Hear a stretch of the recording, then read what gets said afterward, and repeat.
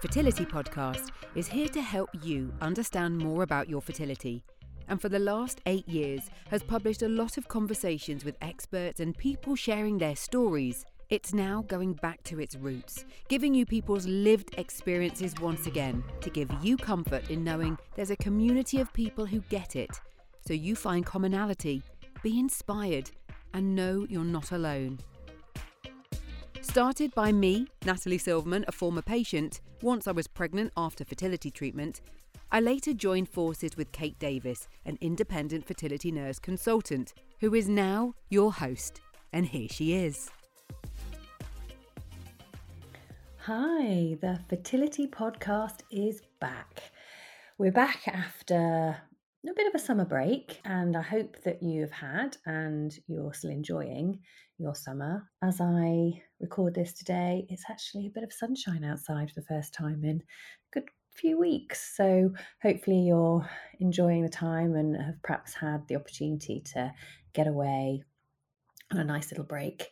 What have I been doing? Well, we had a summer holiday quite early on in the summer, went away in June. So I'm kind of feeling like I need another break now already. So we have got a couple of nights coming up in a little teepee, which I'm quite enjoying. But yeah, I just kind of feel I need a bit of sunshine. I'm not sure if we're going to get that in Somerset, but never mind. But, you know, things have been pretty busy here at YFJ HQ for sure.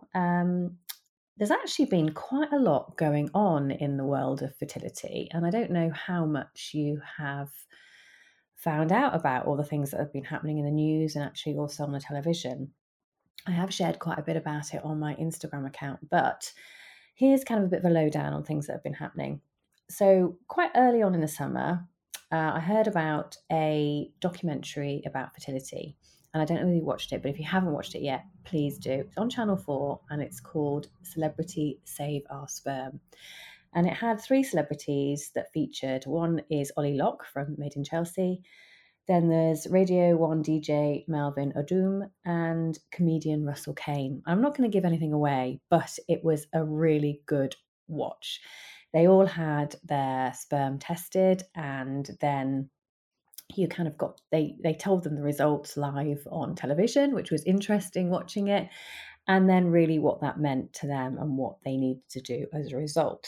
So definitely one to watch. I watched it with my 21-year-old son, and I'm so pleased I did, because he kept pausing, because we watched it on playback, and he kept pausing the television and asking me questions, which was just great. So we had a really, really good conversation. And maybe he's taken away some of the things from that, which would be really important changes for him to make, because he's a student and clearly doesn't have the most healthy lifestyle right now. So that was really interesting. So definitely recommend finding that if you can on playback, as it was Channel 4. So have a look for that. So one of the really important things that have been released is that the government have published their NHS-funded list around the UK. So this is really useful because you can find out really quickly whether your local integrated care board, or ICB, offers funded IVF and how many cycles they offer. And there are other parameters that they will talk about, as well as whether they offer egg freezing, for example. So there's lots, and also age and BMI, although BMI is the same across the board. But you can look at what the integrated care boards offer in your area. So that is really useful. You can find that on the government website. You can also take a look at my Instagram account and you'll find it listed there as well. So that's Your Fertility Nurse. So take a look at that. And that's information at your fingertips, really. So it's something we've not really had. It's not been visible before. So it's great that is a lot more accessible and available. So you can see really quickly what you can get funded in your area. So the other thing to tell you is that after 5 years in the making, the independent report into the Pregnancy Loss Review has been published. And this was a long-awaited review, and I'm so grateful that at last it is here. So the review was led by 2 independent experts, Zoe Clark-Coates and also Samantha Collinge. And it's such an achievement that these 2 ladies have managed to get this published. The review looks at options to improve NHS gynecology and maternity care practices for parents who experience a miscarriage or an ectopic pregnancy, a molar pregnancy, or termination of pregnancy for medical reasons. And it actually makes 73 recommendations, which are intended to support the NHS in creating a forward-looking approach to improve the safety and care experience for all those who have a pregnancy loss. And there's obviously 73 recommendations. I'm not going to go through them all. There are certainly so many. But one of the huge things which is so important is that there's now a commitment for parents who've experienced pregnancy loss can apply for a certificate which will help mark the loss of their baby, which is amazing. There's also a commitment to explore how women who've experienced pregnancy loss can get better care, and also those experiencing multiple miscarriage can receive treatment and testing. So that's going to be explored.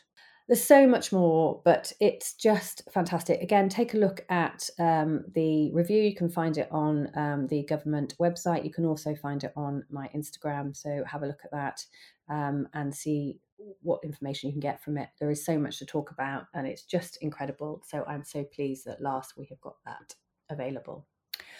So that's what's been happening, but let's talk about this week's episode. So this week I'm joined by the lovely Sarah Banks, who is a fertility coach, and she's going to be talking all about the support that you receive, or let's be honest, the lack of support that you receive on the emotional side in your IVF clinic. So let's bring Sarah in. Hi Sarah, welcome to the Fertility Podcast. Hi, Kate. Thank you so much for inviting me to be on here. Well, it's a pleasure. It's always lovely to talk to you. And the reason why I was kind of quite intrigued to chat with you is both Sarah and I are on a stakeholder group for the HFEA, and it's a patient stakeholder group. And if you're not familiar with the term HFEA, that's the Human Fertilisation and Embryology Association. And this association governs our fertility clinics, if you like. It regulates the fertility clinics in the UK. And on this group, every single discussion that we have, and there's maybe about 10 of us on the group, would you say, Sarah? Yeah, 10 to 15 usually. Yeah. Yeah. So different professionals from different areas of fertility who bring an awful lot to the group. And on each meeting that we've had so far, I can honestly say the subject of support and sadly lack of support for couples and individuals going through IVF from their clinic is always raised, isn't it? It is, and it's across lots of different groups. So that might be those that support people going through donor conception. It might be same-sex couples. There's a lady on there that supports the Jewish community. So there's always somebody feeding back about how people are finding there's a lack of support in clinics. And it's something we've been hearing for a long time, isn't it? It really has. And I think it's probably got worse, hasn't it, over recent years with the pressures following the pandemic and how staff are finding it very difficult in their work environment, and we're just so very busy, and I don't really see how we can make it any better. But it's something that, you know, is raised to me with my patients as well all the time, is this kind of lack of support, and I think an expectation that they were going to get an awful lot more support than they do in their clinic. And we're not here to you know, cast aspersions at clinics or blame or anything like that. We're just talking about an issue that really is there and really present. And I know, Sarah, in our HFEA meeting, you raised the fact that you'd completed a survey of people to find out what they thought of support in their clinics. Tell us a little bit about that, because it just sounds so interesting. Yeah, so it's something that I ran a few years ago. So I ran it pre-pandemic with my support groups. So I run local and national support groups, and then I have a following across Instagram. So I ran it with my support communities. And as you said, I feel like since COVID, things have got worse because clinics are trying to catch up with people who haven't had treatment, and everybody's busy, time's lacking, and that's when, unfortunately, the emotional support seems to drop a bit. So I wanted to have some evidence really to show to clinics that this is how patients were feeling. So I ran the survey again so recently in the last couple of months. So I've now got over 200 responses to it, which is just great that people are taking the time to fill it in. but it gives really compelling evidence about how patients feel.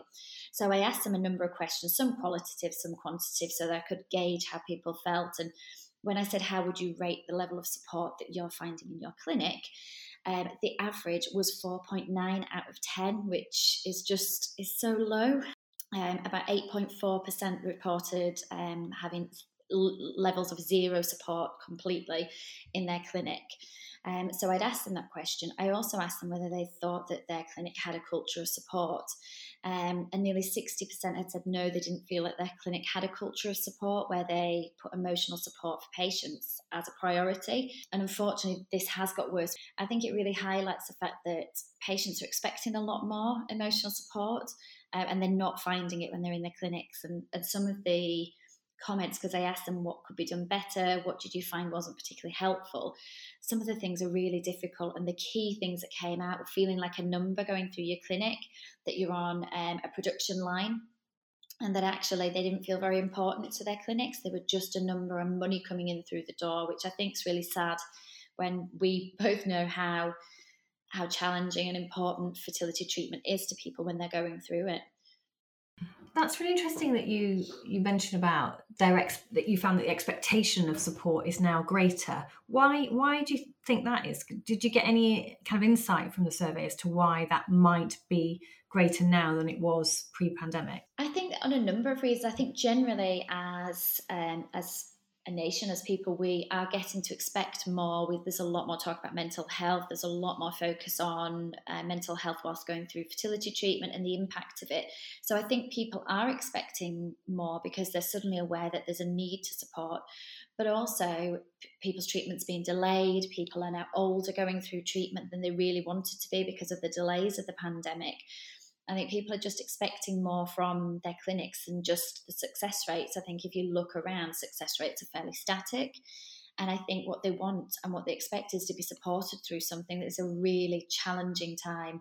Patients are very vulnerable. They feel really overwhelmed going through treatment. And they expect that they will have that level of support when they're going through it to match the medical care. Yeah, you're absolutely right, because I think it doesn't match that medical care, does it? The medical care can be superb, yet if we're not providing patients with much needed emotional support, it's going to really fall down. We are absolutely delighted that this episode of the Fertility Podcast is sponsored by Ovum Care. And now I had a really, really interesting chat with Ovum Care where they were telling me all about their patient app. So how many times have you had to wait anxiously for a phone call from your clinic, or you've had to step out of a really important meeting to answer a call? Or perhaps you received some news at a time that wasn't suitable for you to process that properly. Fertility treatment is so disruptive to our lives, and Ovum Care are redefining the fertility journey by bringing their tech-enabled clinic directly to you and in the palm of your hands. The Ovum app brings you live updates from your phone with things like your results, great educational resources, and this I think is really cool, a live feed of your embryos in their clinic. You also get 24/7 direct communication with your care team. So that could be your nurse, doctor, or embryologist. And this is via instant messaging or video call. So I think that Ovum Care are revolutionising fertility care. And they're really reaching the pain points that I hear so much from all of you, which are difficulty in communicating with your clinic. So I think this is going to make a massive difference. So why not take control of your fertility journey and book a free consultation with them today? You can find out more at ovumcare.com.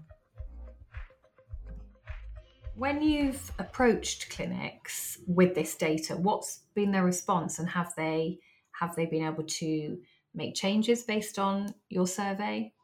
So because I've just run this, unfortunately it was run pre-pandemic and the clinic shut down, I wasn't able to go to them with the data at that point. I'm just starting to go to them now and they are interested in hearing it.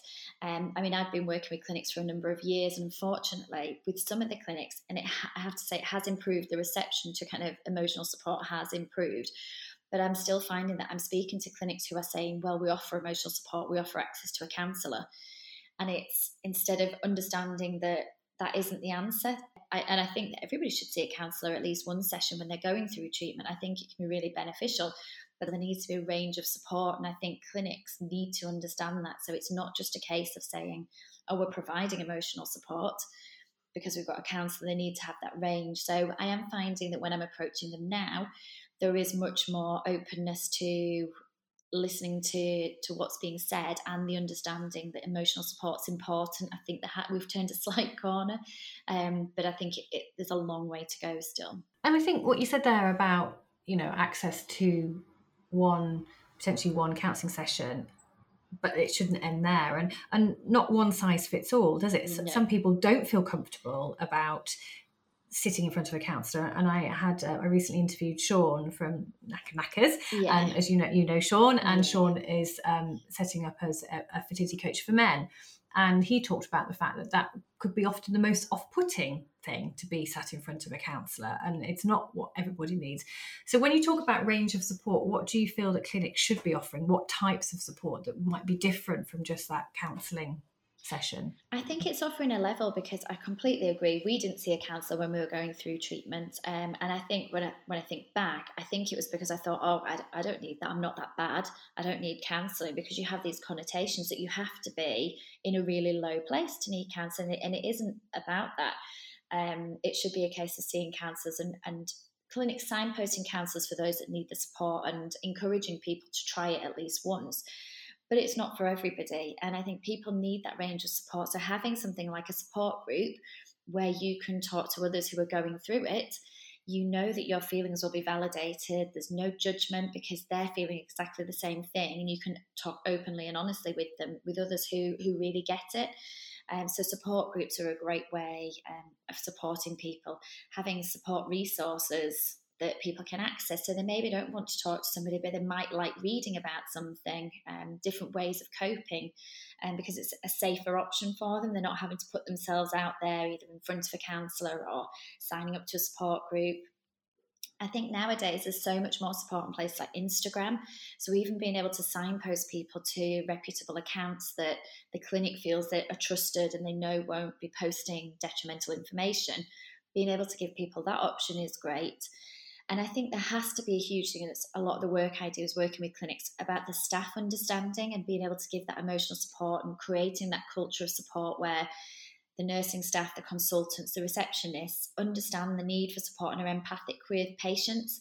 And a lot of feedback I get is still that they're not getting that empathy from the staff. So even if they've got those support resources in place, it's really important that the staff are supporting. And yes, they're busy, and it can be difficult when you've got short time appointments and things like that. And yes, they're answering lots of phone calls, but there has to be that level of empathy for patients to feel fully supported whenever they had that contact. Absolutely. And I suppose there's something around there about changing the culture within that clinic organisation, isn't it? And definitely, it's very easy when you're busy, not right, but very easy when you're busy to not see that necessarily or view that as a priority, because you've got a whole list of things that you've got to get through in that day. But actually changing that culture, because again, you can slot very quickly into that is the norm. But changing the culture of the organisation to be empathic is kind of where the work needs to be done, isn't it? Definitely, because if you've got a receptionist and you've got a patient who's really anxious and really worried, who rings up to ask a question and is kind of told in a blunt way, well, you should know the answer to that, or they don't have the time to speak to them, or ring back later, or it's just that's how it is and it's tough, and these are all things that people are telling me they've had said to them when they've rung. It then puts them off ringing the clinic. It reduces the trust they've got in them. Some of the comments I've been told that consultants or nurses have said to people, it's really hard to hear, and patients really feel it, and they then dread going in for their appointments. They're worried that they're not going to have empathy, that they're going to be told off for something, or that somebody won't understand how they're feeling. They can't ask questions on certain things. And there has to be a culture in all clinics of understanding that patients are highly vulnerable, and when they get upset, it's because they feel out of control, and you need to help them understand that. But just be empathic with the information you're giving them. When you're telling them bad news, be empathic to it. When they're ringing you and they're upset, be understanding that it's probably taken them a lot to ring to ask those questions. And actually what they need from you is just to be understanding. And if you can't help them there and then, tell them how you can help them, when you'll be able to help them. And it's that whole culture of understanding and empathy. Totally agree. And to steal a phrase from Mike from Your Surrogacy Journey, who I interviewed this morning, choose your scaffolding wisely when it comes to the areas of support you need. And I thought, you know what, that's brilliant. And I'm definitely going to steal that, because it's those different elements of support, whether it be a podcast, an app, a support group, support that you can garner from your clinic, friends, family. There's so much richness there, isn't it? And it's finding elements that suit you, but also not just relying on one element, but having, I always kind of call it like a little bucket, a strategy bucket in front of you, whereas you can have all these different things that you dip into and pull out as and when you need them. Definitely. And as you say, it could be as and when you need them, because you might find that certain support is better at certain points of treatment. And you might find that you've got really supportive friends who are great to be around when you need distracting, but actually they're not very helpful at other times, or you need to distance yourself from certain friends when you're going through parts of treatment because they're either giving you advice that isn't helpful or saying things that you find upsetting and triggering. It's finding the things that work for you. So it might be that certain things like a support group is really helpful at certain points, but if you've had an unsuccessful cycle, you maybe want to book in to see a counsellor then. And yeah, you might have that you've got an app that's great there for just general support, but actually at some points you need just something a bit more specific. And it is finding what works for you, and also the things that don't work for you, so you know to avoid them at particular points in your cycle where you're struggling and you maybe just need somebody a bit more positive than the ones who are a bit more negative. And also I think having somebody other than your partner, if you're going through treatment as a couple, having somebody other than your partner to rely on is really important as well, because it can become really intense and overwhelming, and you both may feel differently going through treatment at times, and it can add resentment at times going through treatment. It can put a lot of pressure on one another if you're also trying to keep each other going. So I think having somebody or some form of support outside of yourselves as a couple is really important to help you both get that support you need individually. Often you're just not on the same page, are you, when it comes to a fertility journey? So I totally agree with you. It's important to make sure you've got other avenues to talk about. Now, I know, Sarah, because I know you, I know that you went through your own fertility journey. Yeah. And I'm intrigued, as a result of that, is that kind of what helped you develop your IVF planner, which is another resource to add into the list of resources that are available? That's true. Completely. All the work I do now has been driven by our own personal journey. So we went through 6 years of struggling and 2 cycles of IVF to get our son. I had OHSS through it, and the range of emotions and the lack of support when we were going through it, because we didn't know anybody who was going through it or even struggling to get pregnant, let alone going through treatment. Things have improved so much since then, but there was such a lack of support that once we'd finally been successful, which we're forever grateful for, I wanted to do something to change that. So I retrained to be a coach. So I'm a fully qualified coach. I set up support groups locally and nationally to provide that support. And then the one thing that I really wished I'd had when we were going through treatment was something. I went to see a coach, and she wasn't a fertility coach, but she really helped me. But I wanted to take control. I wanted to get out of the rut that I felt in. I felt like I didn't want to see a counsellor because I wanted to take action and move forward and have a plan to change how I felt, that I felt so low and so stuck in my life that I wanted to make a change. So the planner was created out of that. It's a coaching book combined with a 12-week journal. And I wanted something where, yes, you could journal each day, but it was very much about focusing on the things that brought us joy, the positivity around it, and trying to look at each day. And I know there's really negative connotations with stay positive when you're going through treatment. It's not about that. It's about focusing on the things that you can control. So what thing can I do tomorrow to help my fertility journey? What thing can I do tomorrow that will be kind to myself? And I wanted to combine it with action plans so that people could move forward in whatever way that was, but just being happy whilst going through fertility treatment. So it helps you goal set. It looks at different activities that focus on you as a person, what an amazing person you are outside of fertility treatment. And it's got a whole treatment section in it. So I've created it based on what I needed when we were going through treatment, but also the thousands of women that I support. I've created it based on what they tell me that they need when they're going through treatment. Brilliant. Sounds fantastic. And we'll make sure we'll put all the links in the show notes as well, so people can find you and the IVF planner, because it sounds like a wonderful resource, like I said, to add to everything. What would be your advice if someone listening to this today really felt that they weren't getting the support from the clinic that they feel that they need? Maybe they've got some support from other places, but actually really want to get some professional support as well and would like to access that from their clinic. What would your advice be? I'd always advise people to speak to their clinic as a starting point, because I think the clinics don't want to be doing a bad job of emotional support. I think quite often it becomes secondary to medical care, because that is their focus.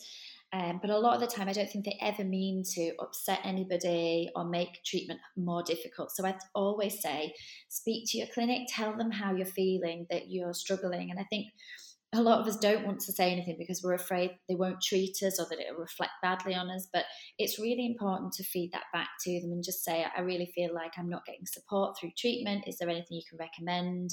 Or just letting them know how you're feeling, because they won't want to be intentionally upsetting you. So feeding that back to them will let them work out how else they can help you. If you have access to a counsellor there, you can ask them for an appointment and you can book in. But if you feel like you haven't got that support there, I don't want to see the counsellor there, you could also look on the BICA website, which is British Infertility Counselling Association.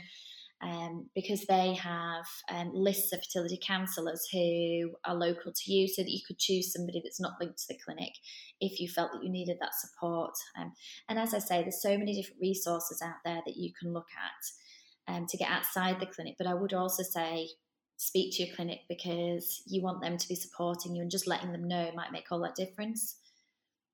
Yeah, I totally agree. And I think, again, a bit like we were saying, one size doesn't fit all. And I think it's horses for courses as to who would prefer to see a counsellor and who would prefer to see a coach. And, you know, as both you and I know, a coach is very different to a counsellor, and we work in very different ways. But it really is what you feel you need at that time. And it could be that it's one or the other, or something completely different. It's understanding that as well, isn't it?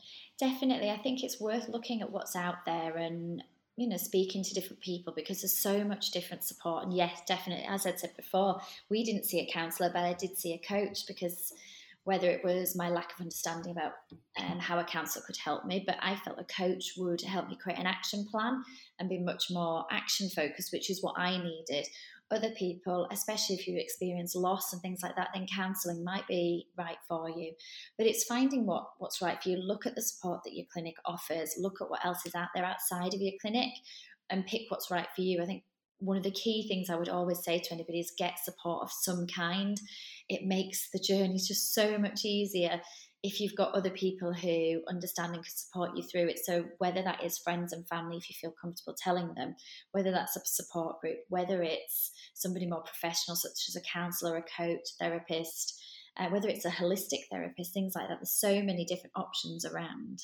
Yeah, I think there's a real tendency, isn't there, just to think that we can cope and get on with it. And I suppose you're a really good example of that yourself. You thought, well, I don't need counselling, I'm okay. But actually, I'm sure now in retrospect, you think, I wish I'd got that support at that point. Luckily, you did get coaching. And I think it's so important to realise that this is a big thing, and it's much better to get that support, much better to talk. And I always kind of go back to the fact that there have been obviously horrendous negative things that have come out of the pandemic, but one of the good things is our ability to talk more about our mental health. And that's something that we didn't do as a nation before, and that is beginning to change, which is great. So long may that continue. Thank you, Sarah, so much for talking to me today. I really appreciate it. It's been really interesting getting your take on support and within clinics and how people can actually go about getting more help should they need it. So thank you so much. Oh, thank you for inviting me to speak to you. It's been lovely as always. So there you go. That was all about support, or should I say lack of, at your IVF clinic, which is interesting. I'd love to hear what your experience is of emotional support from your clinic have been. It would be really interesting. So feel free to get in touch and let me know. There is an opportunity, if you would like to complete Sarah's survey, and you can find that if you go to her Instagram account, which is IVF Positivity Planner, and click on her bio and then link tree on her bio, scroll down and you'll see where it says support survey. She tells me it takes anything between 2 and 10 minutes to complete, depending on how much information you want to give. But it would be amazing if you would be happy to provide some information. I'm sure it'll all be anonymous, but it would be great to get a great understanding of what it's been like for you. And if this information then goes to the HFEA, it's going to be really, really valuable to hopefully make some changes in the future. So as I mentioned, all Sarah's links will be on the show notes. You can go and check her out at IVF Positivity Planner on Instagram and connect with Sarah and find out a little bit more about her. So that's it for today. See you in a couple of weeks. Bye for now. Please do rate and review the podcast, as it's brilliant for other people to know what you think. Even just hitting follow or subscribe wherever you're listening to this podcast really helps other people know it's worth a listen. Also follow Kate on her Insta, which is Your Fertility Nurse. And if you'd like to book in a consultation with Kate to understand more about your fertility and reproductive health, visit yourfertilityjourney.com.